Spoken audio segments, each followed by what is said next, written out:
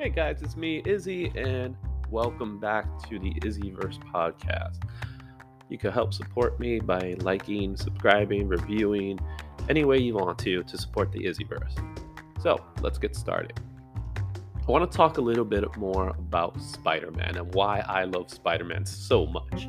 We're marking on the 60th anniversary of Spider-Man, and we just released Spider-Man 900 with John Romita, Scott Hanna, and there's so much more Spider-Man material coming up in the next couple of weeks and months that I decided it was time to talk a little bit more about Spider-Man and why he is such a great character. Since I was a child, I've always loved Spider-Man.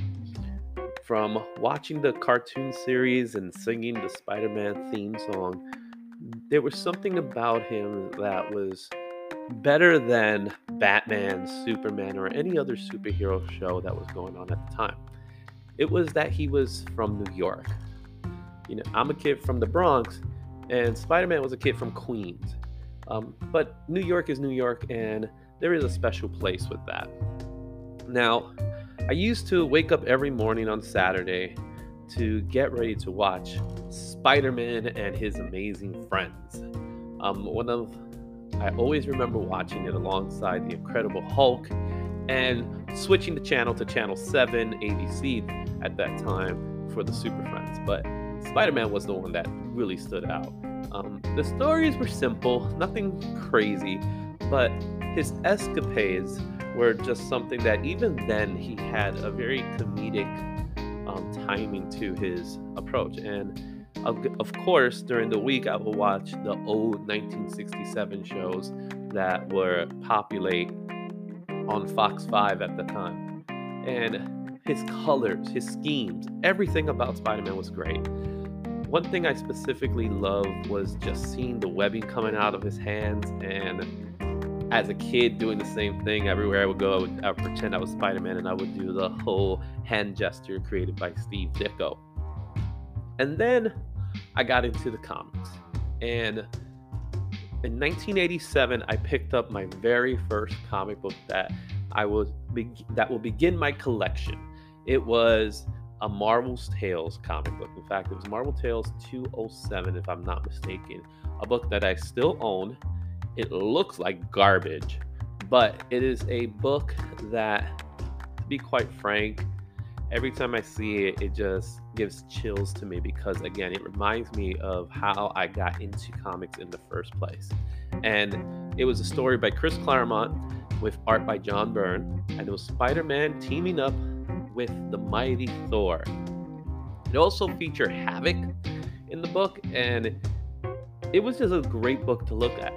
And also in this book was a Spider-Ham story. So that was my first introduction to Spider-Ham. And again, another fun character, something that I'm very happy to have seen him into the Spider-Verse. There I am buying these books, and I remember I had a friend, his name was Maurice. In fact, he was a friend of my sister's boyfriend. And Maurice would come to my place every so often, and he was like, "Hey, you got to really get into comics." And yeah, I did because of him. So thank you, Maurice, wherever you are right now. Thank you for being the guy to get me started.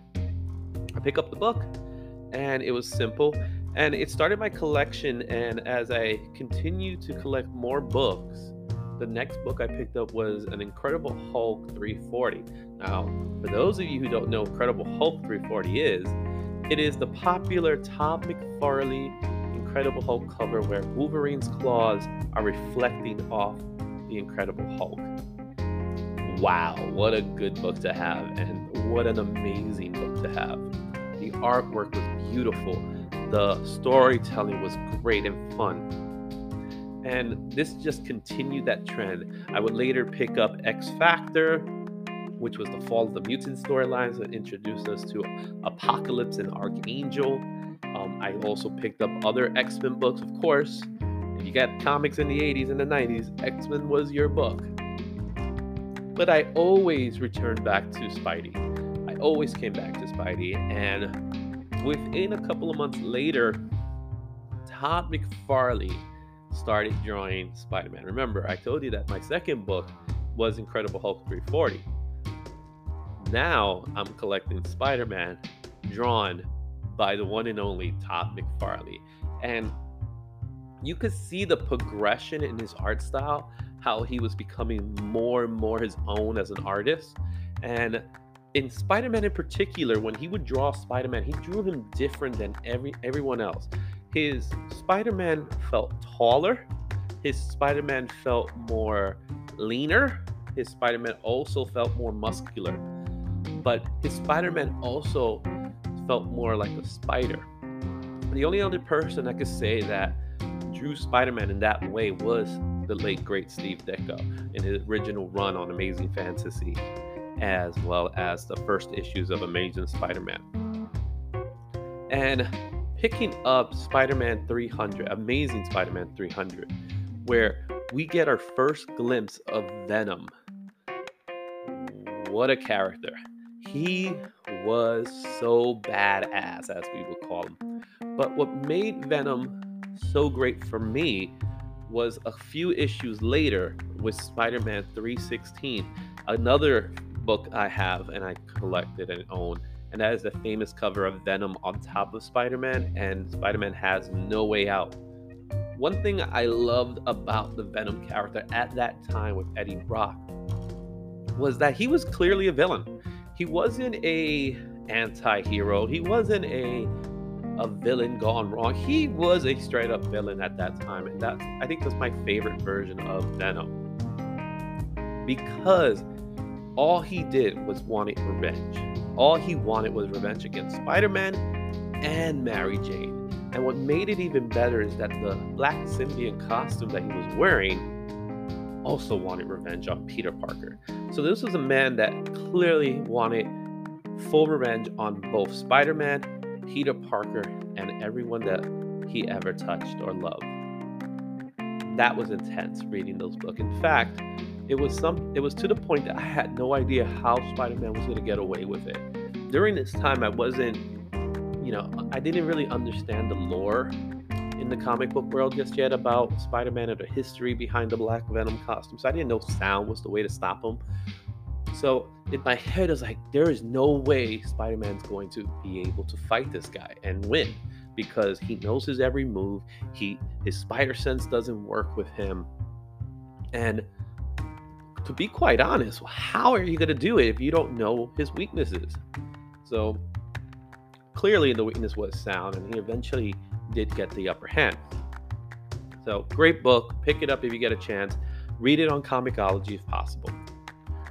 A few years later, Spider-Man again started becoming, popular. Well, he's always been popular, but going back and forth with X-Men, for me in particular, I really got into Carnage, and more importantly, the art of Mark Bagley. Mark Bagley's art style was the follow-up of another great artist who I haven't mentioned, and that's Erik Larsen. Erik Larsen followed Todd McFarlane, and Mark Bagley followed Erik Larsen. So I felt bad for the guy who was following Mark Bagley. But either way, in that run with Carnage, again, another character that came out of nowhere. And more importantly, what made this character different from all of the other Spider-Man characters is that the other Spider-Man characters could be reasoned with, not Carnage. He can't be reasoned with, simply because he doesn't care. He's a serial killer. And to introduce a serial killer to the Spider-Man world was something very differently than the previous incarnations of the villains that we had, because the villains we did have were, for the most part, small-town crooks or scientists gone bad or anything like that. Carnage was completely different. Carnage was, his name said it best, he was pure carnage. He was pure evil. And another character that came out of the symbiote storyline that was very intense. And again, another character where you look at it and you say, how can Spider-Man stop this? He needed Venom. And that's what made it so great. The fact that Spider-Man and Venom had to team up in order to stop this menace known as Carnage. Great pickup. Again, Mark Bagley's artwork is amazing. And speaking of Mark Bagley, we go into the early 2000s and we get introduced to Ultimate Spider-Man. Now, I'll be honest, I took a little hiatus from comic books um, for one reason or another, but I came back when I saw Ultimate Spider Man. Ultimate Spider Man, again, like Todd McFarlane's Spider Man, felt very different.